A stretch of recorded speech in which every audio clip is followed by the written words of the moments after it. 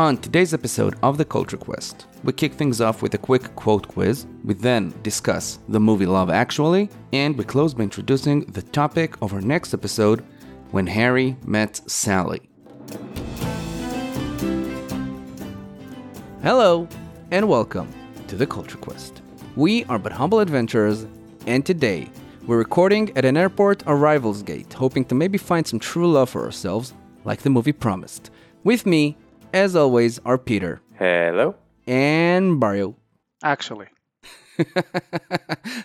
And I am Inai. I had something cleverer in mind, but... Cleverer than that. Yeah, I got all of the actually out, so... Thank you, the listeners at home, for taking part in our noble quest. Today we're watching a rom-com that I've heard mentioned a few times before, Love Actually, from 2003. But, as usual, let's do one of our segments. This time, it's another edition of that segment we relatively rarely do, in which we play games and do quizzes and stuff like that we've never named. It's the Culture Quest quizzes and puzzles and miscellaneous games thing.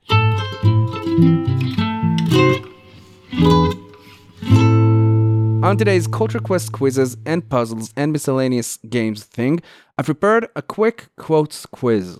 It's all fairly simple. I'll give you a quote, either historical or from a movie, might be from a book or a song, and you have to tell me who said it, and feel free to elaborate if you have anything to add, anything you know about that quote. No scores really, but, just a test of your knowledge. I thought it could be easy and fun, but now I think I might have been wrong about that, so let's see how many you get right. For example, the first quote is this. That's one small step for man, one giant leap for mankind. Okay, that's quite straightforward. We all know the moon landing was faked.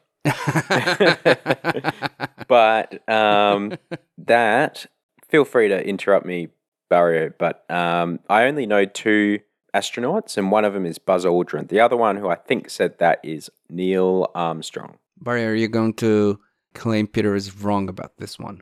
I think people usually think it's Lance Armstrong. Neil. But I think... Neil Armstrong. Lance Armstrong is the you think it's the cyclist the second guy or something? This is Neil Armstrong. Okay. Peter, you were right about that. Do you guys remember what year the moon landing was in? 1969.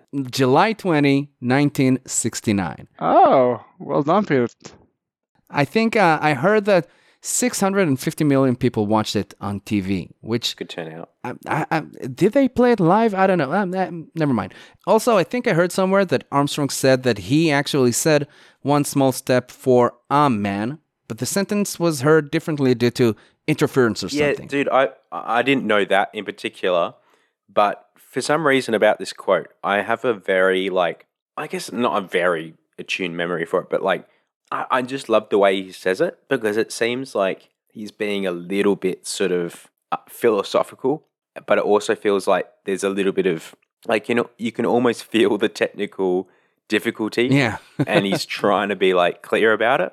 So when he says he's one small step for man, one giant leap for mankind. And it's just it's very, it's such an odd cadence. It's such an odd cadence to speak in. It sounds like he's trying not to trip over. Yeah, it does. It does sound like that. And honestly, it adds to it. I just love the way he says it. Almost, you know what it actually sounds a bit like? It sounds like if Barack Obama said it. One small step for man, one giant leap for mankind. Oh man, that's a good impression.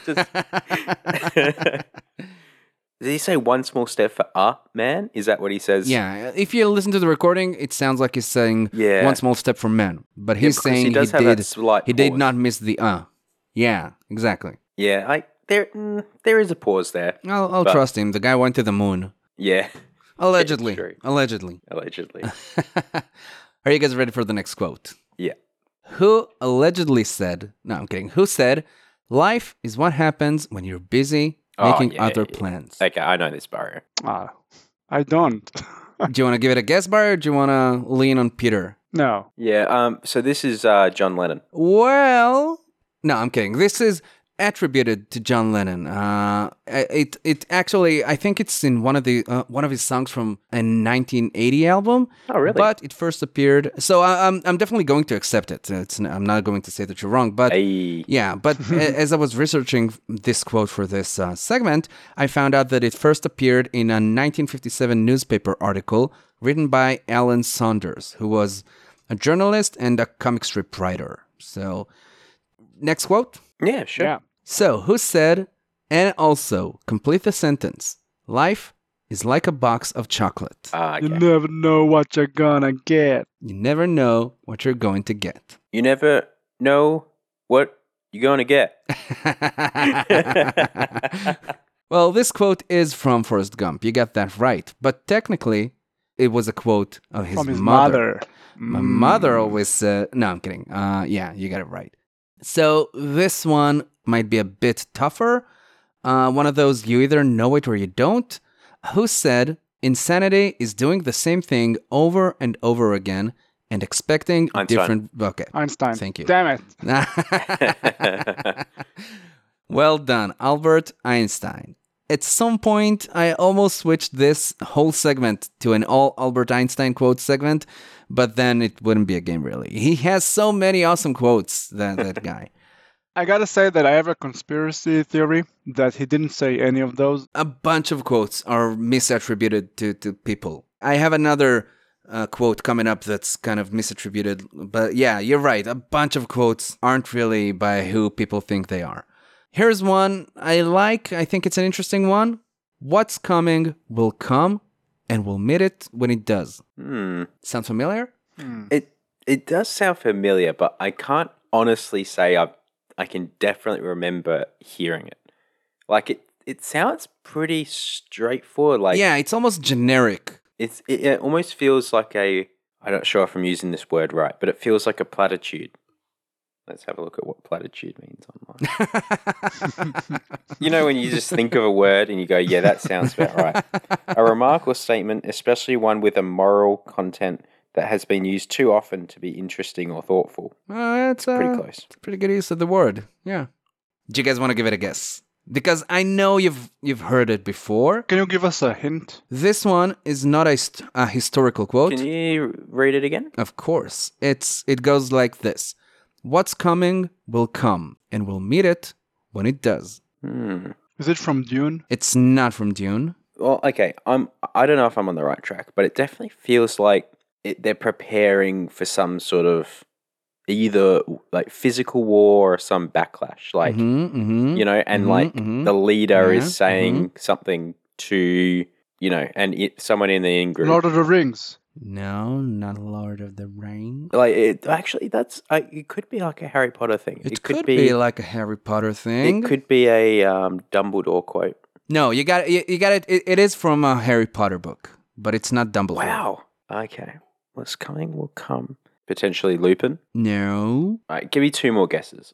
Try to think which book it might come from. I think it could be either the last book or it's got to be the one of the last two. I think. Could it be McGonagall? No. All right, my last guess. It's after, like, it's near the end of one of the books, after like a huge event in the series. Yeah, is it after the Goblet of Fire, like at the very end of that? The very end of Goblet of Fire, yeah. Great, but I still don't know because I feel like it has to be Dumbledore. Is it? I do kind of remember the bit now, like Harry's kite shaken up. Oh, I know. Sirius Black. No. Crap. It's one almost major character that you haven't mentioned. Let me know when it's not fun anymore, and I'll just tell you.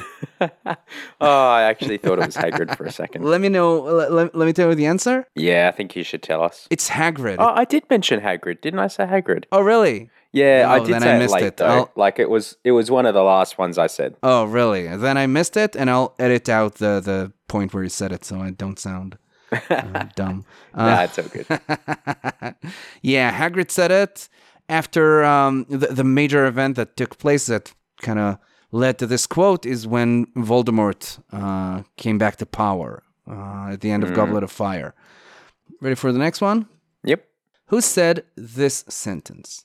If I've seen further than others, it is by standing upon the shoulders of giants. Oh wow. Okay. I hear this a lot.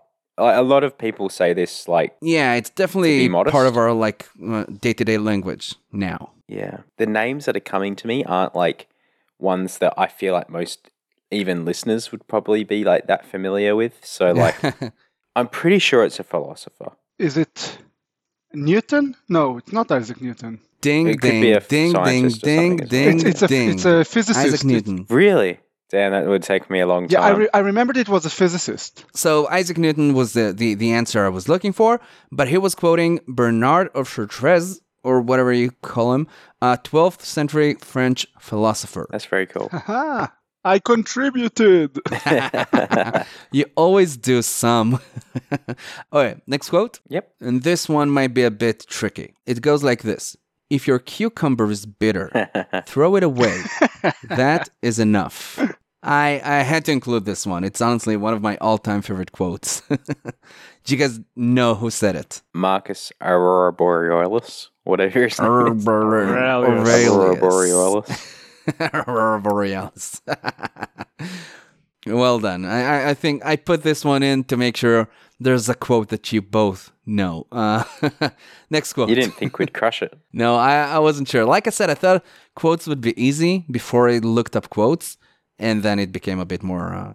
because like I looked up quotes and I found a bunch of quotes that I not only loved, I like recognized immediately. But a lot of the quotes, forget about the fact that a lot of the quotes are misattributed. I just didn't know who said most of them. So it became more complicated than I figured. All right, next quote. Oh, this is the last one, and I have a bonus one, which I liked, but I don't think you'll get. This is the next one. Who said, "Don't cry because it's over. Smile because it happened." Aw. And again, that's platitudinal, isn't it? Well, you know what? It really is, because when I tried looking up where that quote is exactly from, I didn't give it a lot of effort, but I found it. All I found are Pinterest, Etsy, and Amazon links for products that have this quote printed on them. So this is the prime example of a platitude, I'd say. I feel like I should know the first one. Like, it feels like a point of pride to... Well, not even a point of pride. Just feels like something I should know. Like, who said this first? Feel free to guess. Look, it can't be like a scientist. It's not like... It's not a scientist. Yeah, it's not like... It is a doctor. A doctor of philosophy. I really don't know, actually. Dr. Phil? No. Damn. He doesn't sound like the type of guy that would say that. Feels too like yoga, coffee cup, kale for him. Say it again, the quote. The quote, "Don't cry because it's over. Smile because it happened." It sounds like from a movie. I don't think it's a movie. I think it's a book, but I'm not 100% sure. I don't know, but I'm just desperate to find out. Yeah, I don't know. It sounds like something like in the ballpark of, "Frankly, my dear, I don't give a damn. Don't be sad because it's over." Smile because it happened. This, I'm going to give you the answer unless you want to throw in one last guess. It's most likely a book. It's said by someone who, a doctor is part of his name. Alright, so this is a quote by Dr. Seuss. Oh, okay. I try looking up I where... didn't expect that. Yeah, I don't know if it's apart from like a line from a book or he said it at some interview or something. Or in a letter, I don't know, but it's a really cute quote. Definitely. And here's a bonus quote, which, like I said, I wanted to share this quote because it's something I stumbled upon while looking at the quotes for this segment, and it's a quote that really hit hard, like hit close to home for me. It's something I think about often, and I really like this quote. And it's a bonus quote because I've never heard of whoever said this, and you can try and guess if you want, but I don't think you'll get it. And the quote is this: "Our greatest fear should not be of failure, but of succeeding at things in life that don't really matter." Do you guys want to guess who said it? I don't know if I've heard that before. I'll go Albert Camus. Wrong. Barry, do you want to throw one last guess before I... I'll go Bob Dylan. Ding. No, I'm kidding. It's by someone called Francis Chan, who I didn't know before running into this quote. Yeah. You can Google him. He's a person.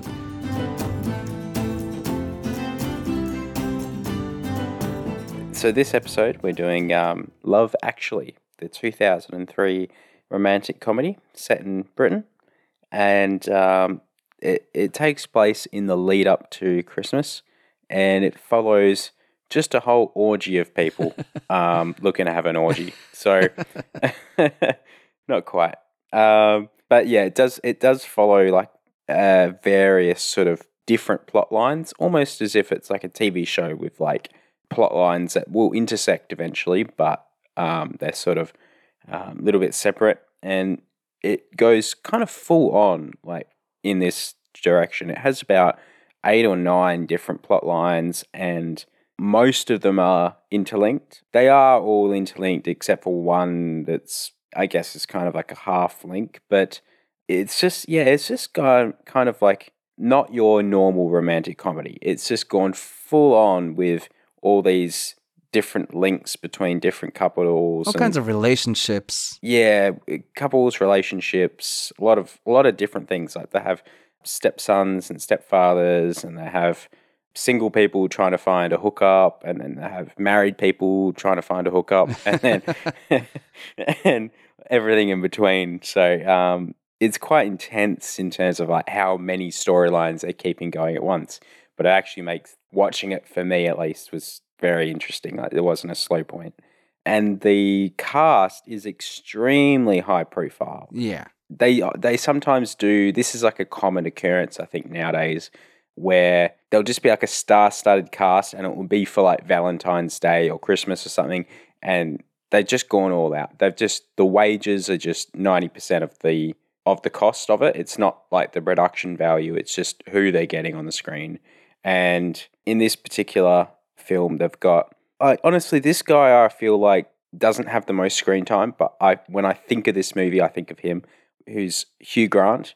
We have Alan Rickman from Harry Potter, and Emma Thompson, also from Harry Potter. Have Bill Nighy from Harry Potter. We have Keira Knightley from Pride and Prejudice. Colin Firth from Pride and Prejudice. Martin Freeman from Argo and from Fargo.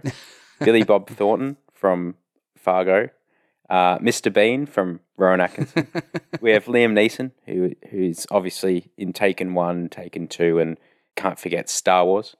And Rodrigo Santoro from Westworld, and Martina Hutchinson from EastEnders. So there's a lot going on. Although you got to bear in mind that a lot of these cast members actually sort of, you wouldn't say like cut their teeth on this movie, but definitely like it was definitely like a stepping stone in their careers as well. It wasn't like these guys are all veterans, you know what I mean? They were well known at the time, but since then their reputation's grown. So when you look back on it, they seem really well known. So yeah, some of those I recognize now, but I don't know if I'd recognize them in 2003 when probably the movie the came most well known would have been potentially Alan Rickman, being Die Hard 10 years ago. Hugh Grant. Hugh Grant, maybe from he would have had some recent success as well, like in the last few years. So I don't know if I knew Liam Neeson back then. Definitely not Bilbo. What's the name of the guy who plays Bilbo? Martin Freeman. Martin Freeman. Yeah, I don't know if I'd known Colin Firth back then. Yeah. Anyway, so the plots. I would say the most basic is probably John and Judy. So that was the one featuring Martin Freeman. We'll just refer to them as the nude couple. So they're sort of filming a sex scene or love scenes for like a movie or something like that. And essentially they're doing all these very intimate scenes in a very non-intimate, very work style setting. It's sort of a bit dispassionate. Like they're just, it's a very awkward scene, but they spark up a conversation and then they ask each other out. It's an odd plot, but for me, it definitely kind of like cuts through everything. And there are comedic ones, but this is probably the most comedic plot line. There's not much that hanged on it. There wasn't too much emotional baggage with this one. It's more of just a fun one. There's Billy Mack and Joe, which is probably one of the least connected plot lines, to be honest. Actually, least connected and most connected, because Billy Mack isn't actually connected personally to any of the actors, and he doesn't interact physically, but he's always on the radio, and you kind Always of in the background. he's always in the background. So he's there, but he's not there. And Billy Mack is a rock legend. He recorded a Christmas version of an old classic of his, which really gets in your head. Basically, it gets to number one by Christmas. It's a total, old guy has this reunion song and he gets it to number one. And it's a pretty, I don't know what you'd say, I guess, contained storyline. Like, it's not too much going on, but at the end, he turns down an invite from Elton John and spends time with his manager. And I don't know, it gets quite emotional at the end, actually. So Billy Mack seems one of the more unsavory characters. I don't know, he's not a very likable character, but then at the very end, he sort of redeems himself. So A bit, yeah. I have Jamie and Aurelia, I think her name is. Yeah, Aurelia. So Jamie attended a wedding. His wife was a bit under the weather, or so she said. He comes home early from the wedding to... Did I say his wife? I meant his girlfriend. Certainly not his wife, because when he came home, he caught her cheating on him with his brother. So, not ideal. And he goes to France and meets a French housekeeper, as you do. And after an incident not involving a paperweight, unfortunately, he falls in love with the housekeeper and learns Portuguese to win her over, as you do. We have Sarah and Carl. So Sarah and Carl are co-workers, and Alan Rickman's character invites Sarah into his office, and he's just like, everyone knows you want to go out with Carl, just ask him out. So basically she's sweating over, how she's going to do it. She eventually does, but Sarah has hopefully I'm getting this right, she has a disabled brother, is that correct? Yeah. Okay. She invites Carl out, but basically as things are getting good between her and Carl, like her sort of duties in relation to her brother kind of are more important at the time, and she can't really dedicate enough time to Carl. So ultimately they don't get together, which is actually one of is this the only storyline that actually fizzles out? There was another sad one. The one with Alan Rickman and his wife, Emma Thompson, was also kind of sad. But yeah, it doesn't really fizzle out as this one does. It does, yeah, that one doesn't fizzle out. That one goes where it needs to go. But the next one, which you were referring to, was Harry and Karen. So Harry, not Potter, is seduced by a lady at work. Harry is played by Alan Rickman. And I'm still trying to work on my Alan Rickman voice. I don't think I'm ready to present to the group yet, but he's seduced by a lady at work, and his wife is on alert about it. His wife sees him and the co-worker at the Xmas party, and it's quite obvious they get along too well. A bit, and yeah. There's a situation with Harry buying a necklace for his co-worker, trying to spice up the relationship. Karen sees him buy it, so she knows what the box is and everything like that. And then when Christmas comes around, she's looking under the tree. She knows, oh, that's the same size box as the one he got from the shops. Guess we'll open that. When she opens it, she sees a Joni Mitchell CD, which I'm sure we can go into. Yeah. And then she realizes as soon as she sees the CD, the necklace isn't there, so the necklace has gone to the girl at work, and basically it's just relationship over from them. So that is one of the sadder scenes in the movie. And she plays Joni Mitchell in that scene, which is just so poignant. The next one, which is not actually a massive plot line, but again, for some reason, Hugh Grant really just is this movie for me. He's kind of like the center point for me. So David, who's Karen's brother, played by Hugh Grant, he's a recently elected prime minister, and when he basically, his first day in the office, he meets the staff, and one of the junior staffers, she's just very clumsily sort of swore in front of the newly elected prime minister, and basically, I don't think he minded at all, but she was very sort of uptight about it.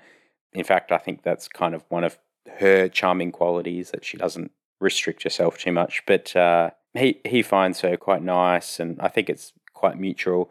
But there's a situation where the President of the United States comes, and there's something untoward happening, and basically he thinks it's probably not appropriate to have this person he's attracted to in his sort of cabinet. So he moves her to like a different department, which I don't think reflected too well, because you would think, you're getting along with someone and then you move them. So it's not really addressed in the film exactly how she felt about the move, but eventually he goes door knocking and finds her for just in time for Christmas, and they get together. So that was quite a nice plot. The next one I've got is also related to Karen's. The next one is featuring Liam Neeson's character, whose name's Daniel, and his wife passed away, and now he's the sole occupier of the home, and he has a stepson called Sam, and Sam's quite upset about things, and Daniel's trying to console him. He says, "What's the problem?" And then Sam just says, "I'm in love." And then there's quite like a nice scene where Daniel's laughing. He's like, "Oh, I thought it was something bad," and he says, "Just in love." And then Sam, the son, is saying, "What could be worse than being in love?" And it's actually quite a mature point that he's making. Yeah, they sort of go on a father-son bonding experience where they're trying to figure out how to get the girl, and he starts drumming. Yeah, eventually he does get the girl through a bit of a hurried airport visit and post 9/11 security breach, which is quite a stunning scene. But he's kind of afraid of ruining Sam's life because he doesn't know how to raise him, and he's lost within his love life as well. And in the end, he also gets a girl. I think it was Claudia Schiffer. He does. He hits on Sam's friend's mums. Yeah. So yeah, that was quite one of the more heartwarming ones. It did start out quite dark, being like the funeral scenes and stuff, but it doesn't stay dark for that long. Like a lot of it is bonding, a lot of it's trying to get the girl, and it's actually quite a positive story. The next one, so we have Juliet and Peter, who they had a wedding, which actually brings quite a few of the characters together. But and then they have a best man, Peter, who videotapes the wedding. And basically, I mean, I'm just going to say it now, but Juliet is so attractive. I just think, like, the fact that Peter's attracted to her, like, everyone would be. So, like, I find this so unbelievable that she's like, "You attracted to me?" Like, just... Yeah, like, man, you're Keira Knightley. I know. Like, it's just the most ludicrous. That's like the most unbelievable bit for the movie. Like, not the president knocking on like 250 people's houses, like, to try to find like the girl that he fired. Like, definitely this bit where she's like, "Me, the really attractive girl, attracted to me." Just, yeah. Anyway. So he basically filmed like pretty much solely Juliet. Like, he was like doing the filming for the wedding. Well, not doing the filming, but I guess he has his own personal videotapes and he films the wedding, but basically just Juliet. Yeah. And like the tapes that they were originally going to use were like damaged or they just look shit. And Juliet's like, "Oh, hey, do you reckon you could chuck over those tapes?" He's like, "Oh, I don't know. Like, they're probably just... Nah, they're a bit shit. Let's not. Let's just no." And then, and she's like, nah, it'll be fine. Just a couple things of me. And he's like, "Oh, I don't know. Like, nah, probably not." And then, so that basically just, repeat that for like most of the scenes that they have in this movie. It's just a whole lot of, "Oh, reckon? Nah, definitely not. What about now? Nah, not yet." So just that going on for a long time. And then she eventually does some door knocking, a lot of door knocking. And she comes over. She's like, "Oh, I found the tape." And he's like, "Oh, that thing." She starts watching the film and it starts out sort of balanced. She's like, "Wow, don't I look fantastic?" And he's like, "Yep." And then you get to like maybe 30, 40 seconds in, waiting to see like when the groom is going to be in it, and then he's not. So No, not at all. That was one of my favorite scenes. They could use it for the next wedding because it wouldn't matter who the spouse was. The ending to that, if it even matters, he he gets quite sort of detached. They don't really speak, but then he comes. I guess he has this like boost of self-confidence or resignation, however you read it.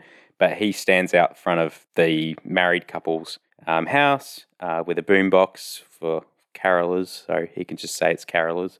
He basically does the thing where you like get a whole bunch of cards and like one's like, how about we? And then new card, go to the new card. And like, it's just like, he's confessing his love, but he's just saying like, don't worry about it though. Like totally in love, but who cares? And so he leaves the house, but she follows after him, gives him a kiss, but she goes back. So he does ultimately fail to break up the happy couple, but he tried. So it's sort of a mediocre ending on that one.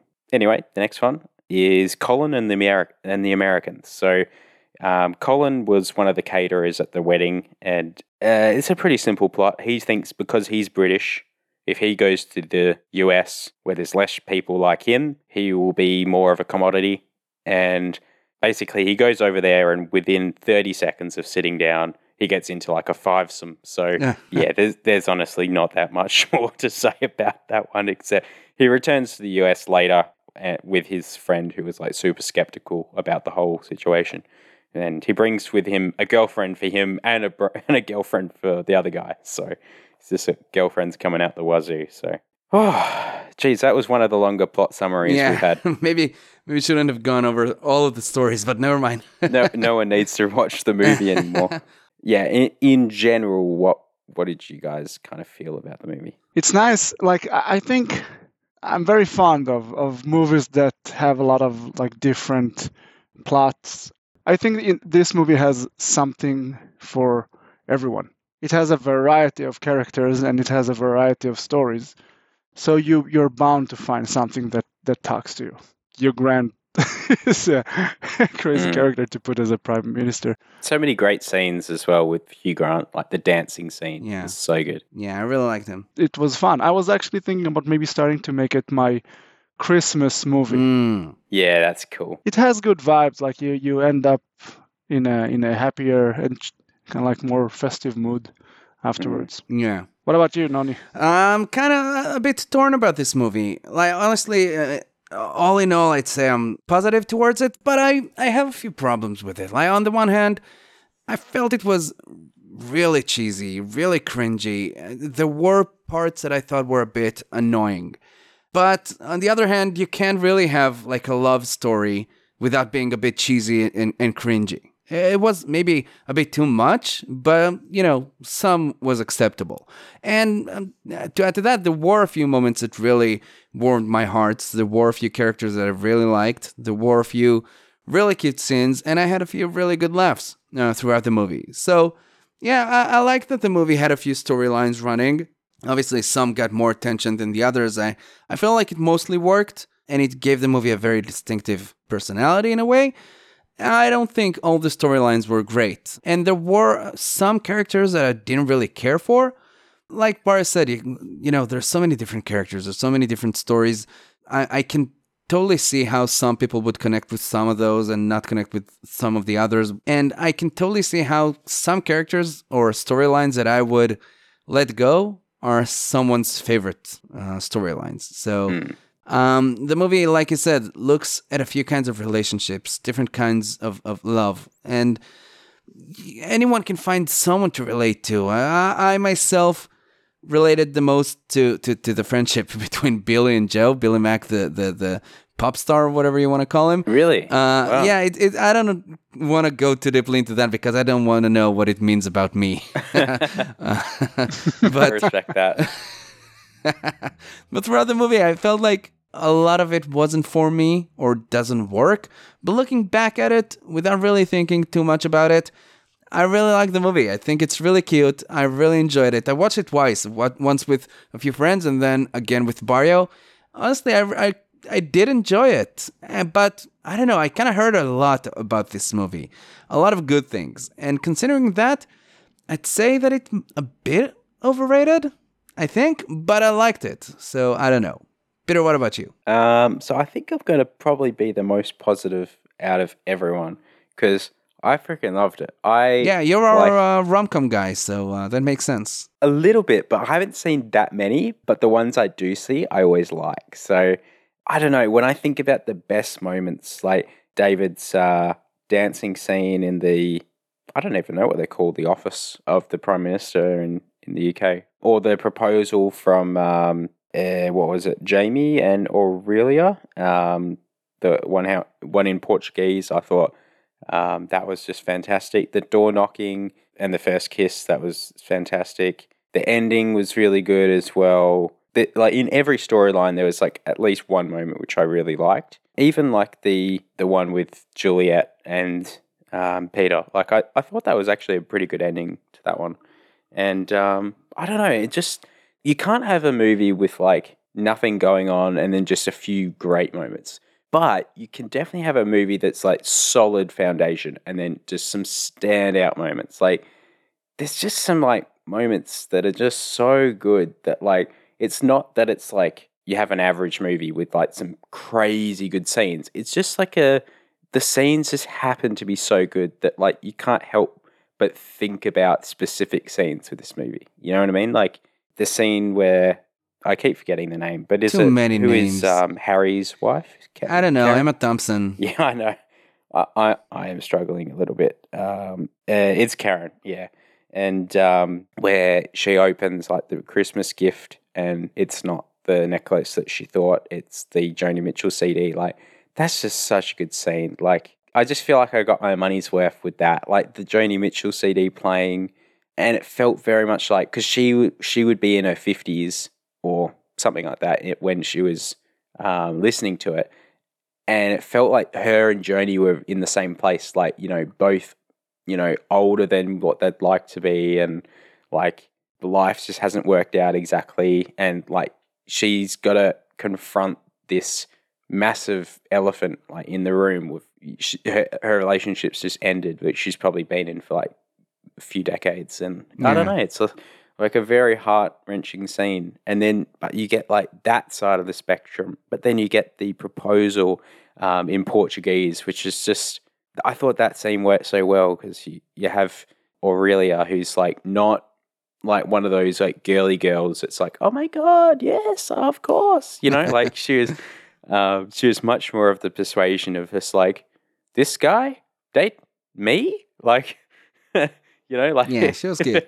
That sounds so bad, but like she's very much just like, oh, okay, yep, like, just she's so like, I don't know, she was taken aback a little bit. Yeah, it didn't seem like put on at all. It seemed like she legitimately like, it was just great acting. So, basically every scene with David or Hugh Grant was great. Every scene with Alan Rickman was great. I mean, it's nice to see him play a bad guy for once. It's a good joke. I've been saying it in my head the whole time.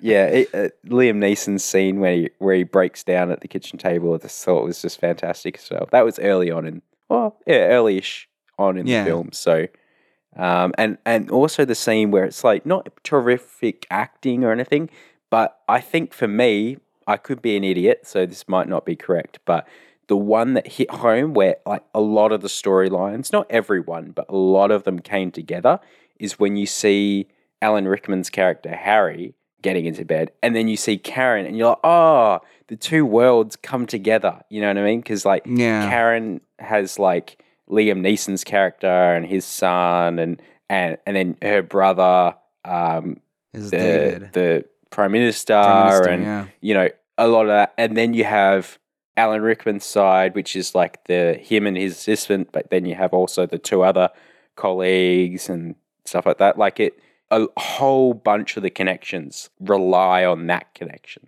which is actually kind of ironic that that's the connection that breaks down. But yeah, there's a lot of sort of information that was conveyed in one kind of short scene there, where you just see them together. And I think when they made the film, I think they obviously knew that it was a revelation, but like the way they bring it out is like they almost give you a bit of room to breathe. Like you see them and then there's like this silence, and I think the silence is like they're almost making it for like a cinema experience, because everyone in the cinema, I imagine, would be like, oh, like just that feeling of like everything coming together, like putting that last puzzle piece in. And I feel like when they made it, we better put in some like dead space here because everyone's going to be like out of it for like a few moments. So yeah, overall, I'd say this could be in my top 10 movies of all time. Really? It's really good for me. Like I said, it's a cute movie. It's a fun movie. But I felt like some of it didn't work. Maybe to me, it felt a bit overrated. For example, one of the storylines that I didn't like, that I myself would have left out, was the one with the writer, the author, and Aurelia, the Portuguese girl. There was nothing connecting them. Like, I know that they had a language barrier, right? And when they were talking, they kept talking to each other, even though they didn't speak the same language. And coincidentally, they kept saying basically the same thing. So that was cute, but I don't know, just didn't make any sense to me. They never spoke a word. They kissed once and they got married. And that's what's so good though. Cause I know that it gives that story its specific charm. I know that's the point of the story, but I don't know. Inside I think the of point all of that of one that, is like, because they don't speak the same language, right? So you get like, but because Colin Firth is such a good actor, like you can see him, like he first sees the girl and it's like, okay, you just break up with your girlfriend, you see this other attractive girl, you're like, oh, like it's just like a natural thing for a guy to do. Like you just go, oh, okay, there's another girl in the room. Like, you know, like you register. yeah. And then it kind of simmers a little bit. Like there's the driving bit where it's just like, oh, you know, I'll drive her. And it kind of seems like one of those relationships at the start where it's purely transactional, and it feels transactional for a little while. And it's like with the driving and stuff like that, they don't really talk and it's a bit awkward. And then there's obviously the big scene where they get in the lake, and that's like the breakthrough scene. And then you realize like there's actually all these like deep feelings, like she actually cares, which you didn't think she did. And then after that, it's like, I don't know, like it's just the most heartwarming scene because it's like all this stuff you thought it was all coming from Colin. You thought Colin really quite enjoyed being around this girl, and the girl was just a robot. You thought, she doesn't care at all. But turns out she feels like almost the exact same way as Colin does. It's just because of the language barrier, you don't see it. So, and then she says, you know, like there's that really great scene where she's like, the worst part of my day is leaving or something like that. And it's just amazing because it's such a revelation just because of the language barrier. You just don't expect it. But then, I don't know, it just still makes a lot of sense. So I felt like when I was watching it, I was developing all these feelings on behalf of Colin. Like, you know what I mean? Like, oh, you guys get along so well. And like, it just seems like you guys are like in a similar life position. And if only she felt the same way. But then you realize all this self-talk is happening on her side, but it's not filmed from her side. So you don't get it. And it's so satisfying to see that is the case. I totally agree that you can make a story about the language barrier and that even without talking, something can develop there. But that story doesn't need a slow-mo scene of someone getting naked and with the zoom on their butts. Definitely needed that scene. That was cringy. That was just a good scene. But I see Non's point. Like, I think it was kind of like forced. Like, I gotta say that it was cute at first when they kind of like, they don't understand each other, but they're saying the same thing in different languages. But then it kind of like carried out, I don't know, 6 sentences too many. Like, yeah. And like, okay, we get it. You're really in the same mind. You literally are saying the same thing to each other without actually understanding. Yeah. That's probably in my top 3, that one. Really? Yeah. I think they aimed for like David and Natalie and the Liam Neeson story to be kind of the main ones. Those were the ones that got the most attention, I'd say. That's probably right. Do you want to go through like what our favorites and our least favorite? It's hard. I can definitely see a correlation between my love for the actors and the story. Yeah. Because like I enjoyed the story because I enjoyed watching them I think Emma Thompson was amazing, Yeah. as always. I don't know. I chose to interpret it in a more optimistic way. Like they've decided to stay together, and because like the last thing is that he says that he's a fool and he's really sorry, and like she says that she missed him or that they missed him. So it's kind of like felt optimistic. So I think that was my favorite one. Surprisingly, my second favorite one was the one with Keira Knightley. Not because of her actually, Oh. because I really don't like her. I talked about it with Inon. I think we at least I understood why I don't like Get her. out of line then. So, We've been waiting yeah. here forever. No, but hear me out. I have a good explanation. I finally found it because her face is beautiful, but her smile isn't. No, smile is more beautiful. I'm willing to die on this hill. Okay. We finally found what will break this podcast apart. Yeah. Keira Knightley's smile. She seems fake. I don't know, or maybe fake because she's full of herself, or like I don't know. She's I not love it as well. But anyway, I think the story was just cute. I don't know. I I kind of still like. don't really get the way it ended, why she kissed him. Yeah. No, it was. But the whole story was cute, yeah. Oh, come on. You get why she kissed him. I really was- don't. No, because it's like, okay, you're married, right? But you know that, like, this person that's been chasing you is a good person. And you think, if you weren't married, they would be great together. But she is. So it's, like, unfortunate. And it's like she's just, like, letting him know that it's like, you got unlucky. It's like, if I wasn't already married or, like, if you met me first or something like that, So it's would a have been type great. of closure. It is closure because if he didn't do that, then it would have been like, I don't know.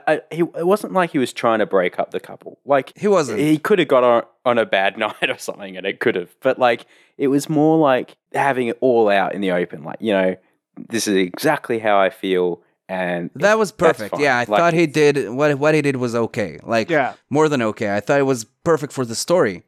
But why did you kiss him? I don't know. And also like a scene before where after she watches the tape and he leaves the house and he's kind of like going back and forth and kind of like in a very like you can see the inner turmoil Yeah, he's torn. that is in.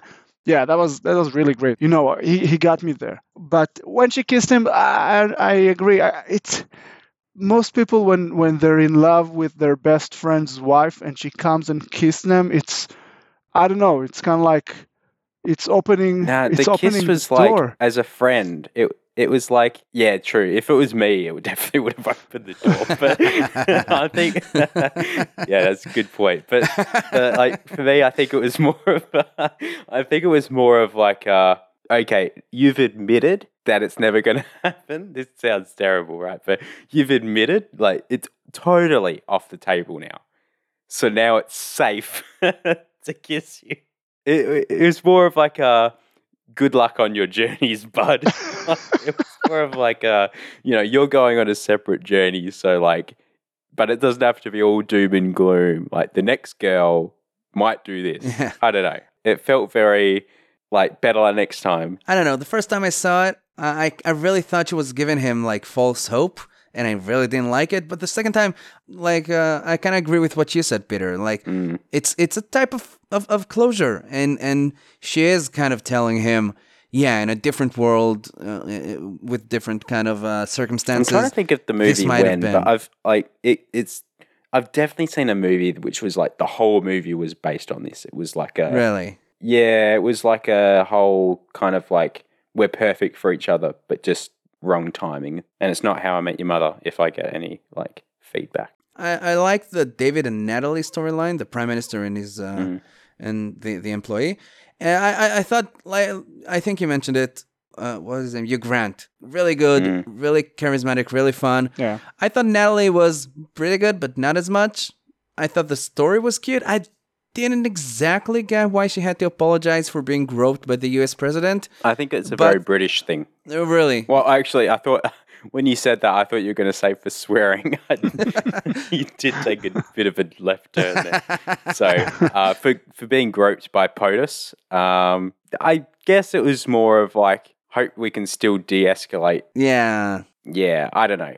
Yeah. It's hard to know because you don't. I feel like the film is telling us more than what I got. I thought it was very hard to gauge like who brought it on. It felt like it was probably POTUS, but like I couldn't really tell what was happening. Like if it was not consensual or if it was like she was playing it too loose or something like that. I think I kind of feel like she not should have, but I guess like I can understand definitely why she was a bit apologetic about that. You know what really made me laugh? When Yeah.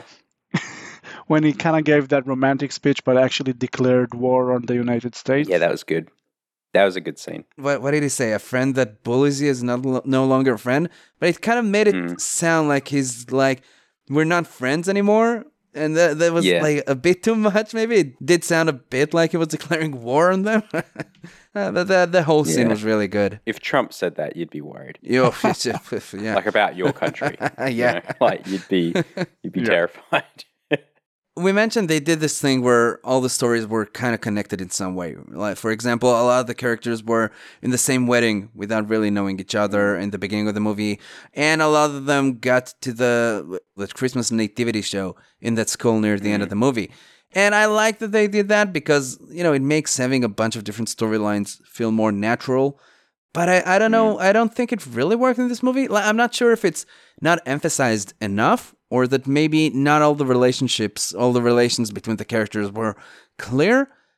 It ended up leaning a bit towards the gimmick side of the scale than, helping the story. Yeah, I can understand that it was a bit gimmicky, but I didn't dislike the thing is, like, it. it felt gimmicky, but at the same time, like, do you think it would have been less gimmicky or more gimmicky? Because at the moment, like, it was like half the cast got together at the Christmas thing, and then like quite a few of the cast at like a month later scene at the airport, and like quite a few of the cast at the wedding. Like, there wasn't like one point where everyone got together and took a group photo, and not even like in terms of like the waiter on the wedding.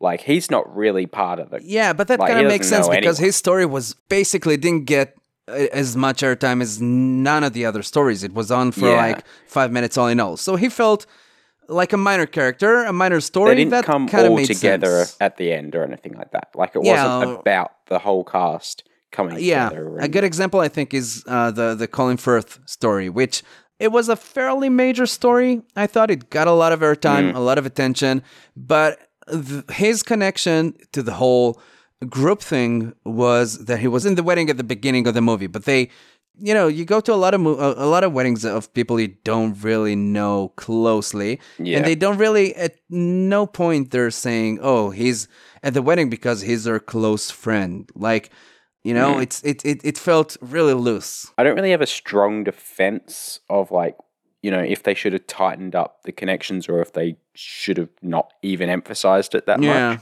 But it did feel like basically they like kind of took a snapshot of everyone at certain points or, like, I don't know. It felt very kind of random the way they picked it, but I felt like they just cherry picked the people. This is going to sound stupid, but they cherry picked the people that were in an interesting point in their love lives.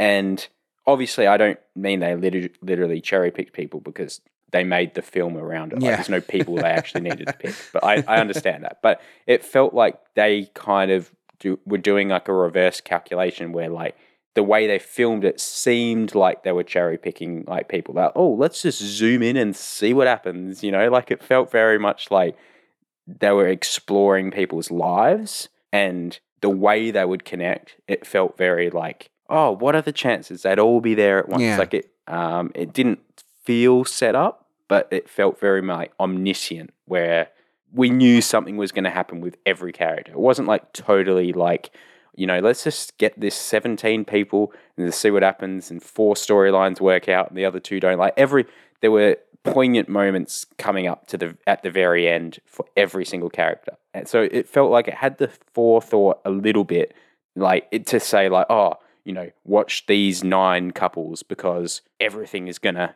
be awesome at the end. So it had like the omniscient bit there, but it didn't have the omniscient bit when it was like, oh, let's see how they connect, because obviously they wrote the movie, like it's not an actual factual thing. They could have made Colin's character more closely, or he could have been another brother of Karen or something like that. So it's like some bits felt like it was like God playing dice, and some bits felt like it was very natural. You know what I mean? Yeah. Which is odd. But I still would say I like it. Yeah, I totally agree. I know it's nitpicking. It's not really the most important bit of the movie, but I thought they could have found, like, they could have constructed a better connection between the whole group of people. But again, it doesn't ruin the movie at all or anything. Eventually, a lot of the relationships were shallow, like what Inon said with what's his face and the Portuguese lady, and Keira Knightley and I don't know what's his name again. I don't remember his name, but he's Peter's best friend. I'm right here, guys. And yeah, he doesn't really know her. He's in love with her basically just because of the way she looks. And she actually tells him that, like, I know that we never really talked. So how the hell do you love her? Yeah. And Sarah and Carl, they worked together for 2 years, but they basically never knew each other. And that brings me to my point that the only relationship that wasn't shallow was Billy Max and his fat manager. And that's why I love that relationship the most. Another shallow love is Sam, the kid, with the girl that he never talked with her. Joanna. And he actually ran all the way to see her at the airport before the gate. She was entering the plane, and he was surprised that she knew his name. But I gotta say that, like, even though I liked it. It was kind of weird seeing a kid, running faster than a few adults, doing something I think is illegal. Yeah, pretty sure. I don't think you get through, and they're like, you got us. And it was after 9/11, because they mentioned 9/11 at the beginning. You can't really go too deeply with, like, 9 different stories during, I don't know, an hour and a half, 2 hours. How long was this movie? 2 hours, 15. Oh, really? So fairly long. But again, it's a bunch of stories. I guess they made a decision to keep them fairly shallow, I'd say. I don't know.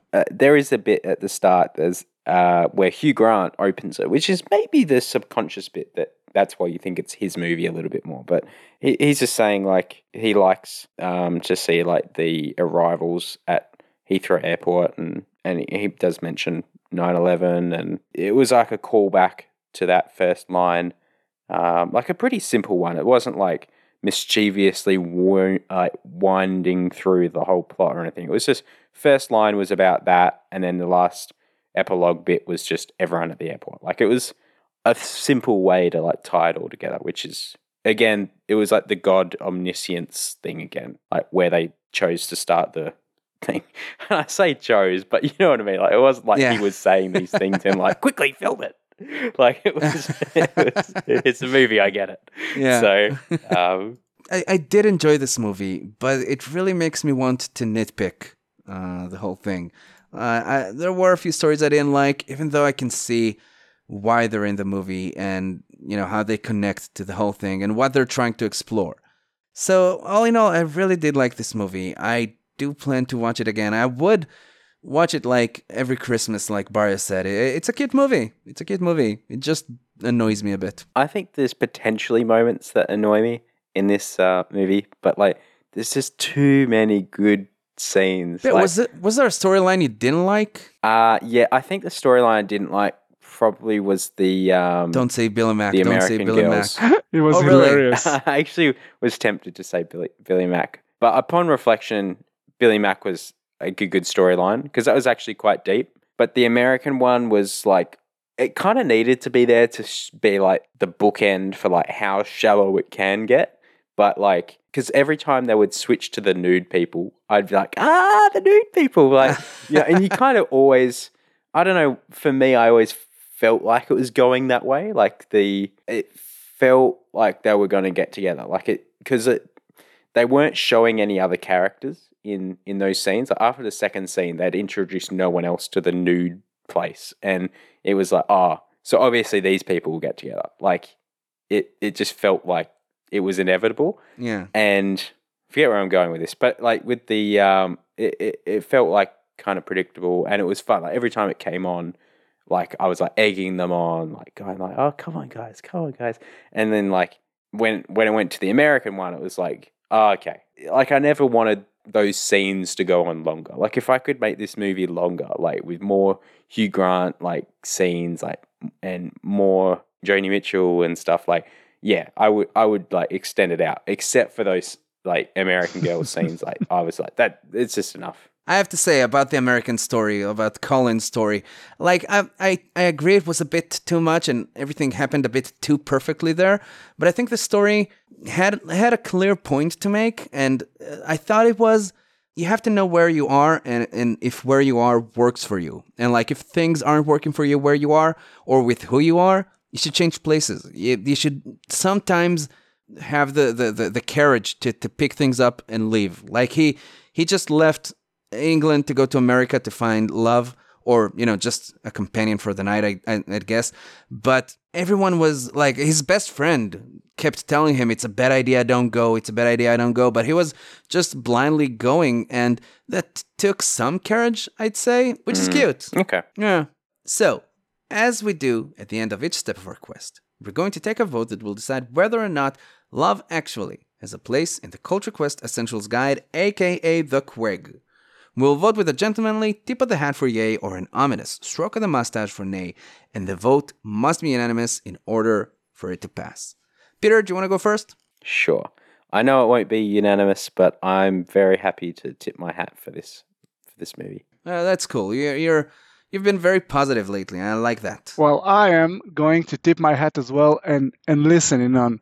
I think that this movie, even if it has its... every movie has flaws. Yeah. If you look at it from a cultural point of view, just the fact that you can get exposed to, that variety of great actors. Yeah, let's go quantity over quality here. No, no, but Yeah, no. but I mean, yes and no, but because it's something that is amazing. Like imagine that you bring someone who haven't watched a movie or a movie from our lifetime and now wants to start get into it.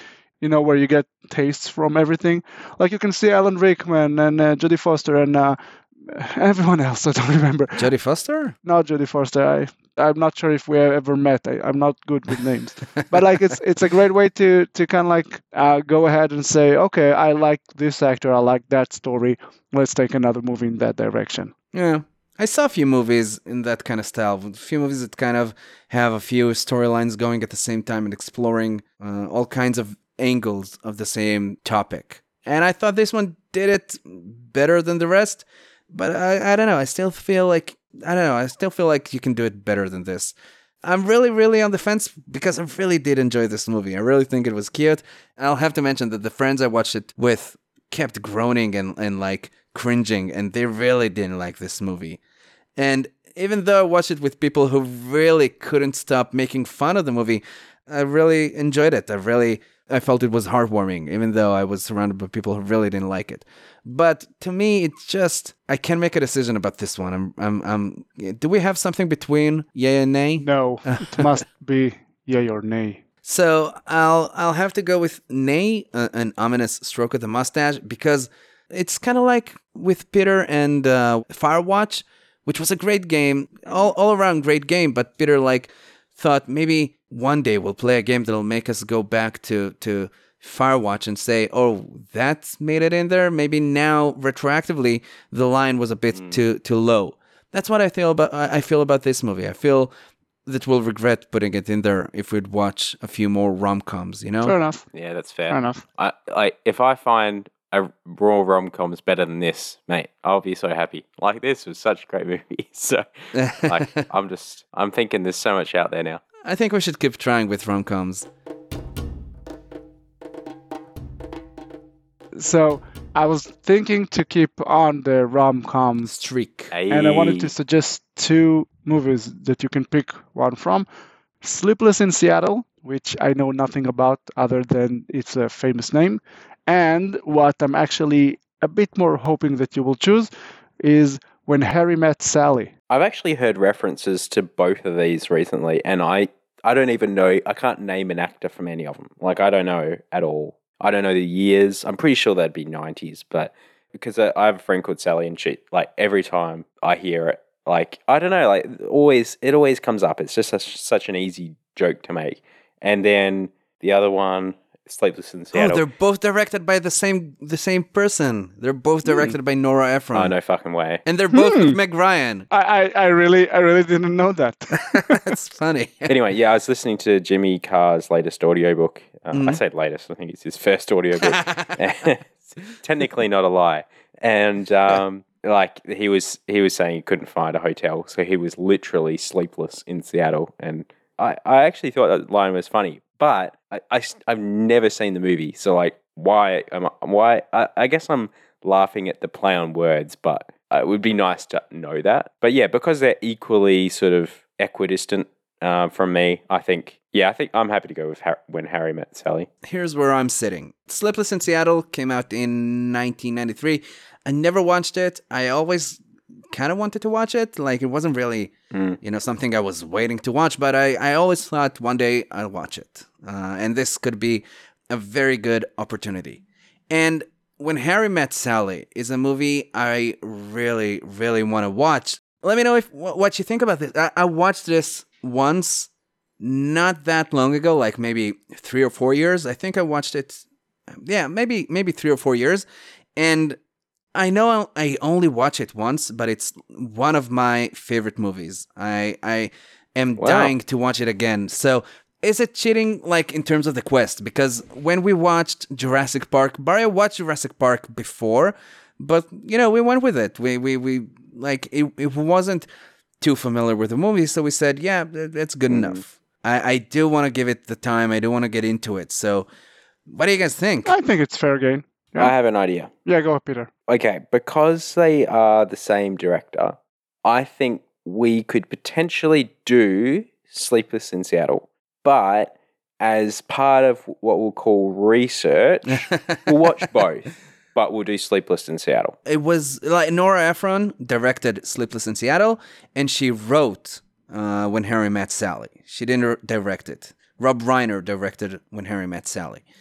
That's fine. So what you're suggesting is we'll watch both and do an episode about Sleepless in Seattle? Yeah, so we'll watch the one that she directed, and then as like a, I don't know, like a short bit, we can also say, well, we also watched When Harry Met Sally, and this is not her direction. I don't mind just doing a joint episode, like a Nora Ephron special, but Barry, you decide. Do you want to watch one of them, or do you want to do both? Or Like, Harry Met Sally sounds like a movie with a lot of potential to go into the quag. You don't want to sacrifice that. And about Sleepless in Seattle, I actually don't know anything about. Well, same with Harry Met Sally. When Harry Met Sally. Yeah, but that Sleepless in Seattle can also have that potential. But like, I think they both deserve an episode. That's yeah, I've got an idea. Okay, we haven't done this before, but I kind of get the vibe that we want to do Harry Met Sally more. Like, I don't think we're going to do Sleepless in Seattle without Harry Met Sally. When Harry Met Sally. Yep, that's what I meant. I think we should get rid of Sleepless in Seattle for now, because I feel like we have, in 2 weeks' time, we're going to be talking about When Harry Met Sally no matter what. So let's just do the episode on Harry Met Sally, right? But this is the next bit, is that we've never done this before, but we'll guarantee that we will do Sleepless in Seattle this year. It has to be, someone has to choose it by the end of season 3. We can commit to do it right after. We can do it right after. All right, so we'll watch When Harry Met Sally, and then we'll watch Sleepless in Seattle for episode 63, I think it'll be. But I'll say again, like, this is a movie I only watched once, and I loved it so much that I did plan to really, like, dig deep into it. So I'm really happy about this opportunity. Cool. I really hope you guys will like it, because I love it. It's charming. Don't get your expectations blown up because of me, no right? Pressure. But honestly, you're in for a treat. It's going to be twice as good as Love Actually, which is in my top 10 movies. Man, now I can't wait to watch it. So, thank you, Peter, and thank you, Barrio, for staying true to our goal. And thank you, the listeners at home, for helping us along the latest stage of our quest. We hope that you join us again next episode, and we'll talk to you soon. Bye! Sayonara. Bye-bye. The Culture Quest podcast is brought to you by no one in particular. The best way to support us and help us grow is to tell your friends and family about us and to direct them at episodes that they might find interesting. We might start a Patreon page at some point. That way we'll be able to do some cool stuff with people who decide to actively support us, such as you'll be able to join our Discord channel and discuss the albums, movies, books we're doing before we record each episode. You'll be able to suggest and to vote on the subjects that we do. We can maybe do listening parties with the albums we've covered, and who knows what else. If you think you might be interested in something like that, or you want to contact us about anything else, drop us a line. You can find all the ways to contact us on our website, culturequestpodcast.com.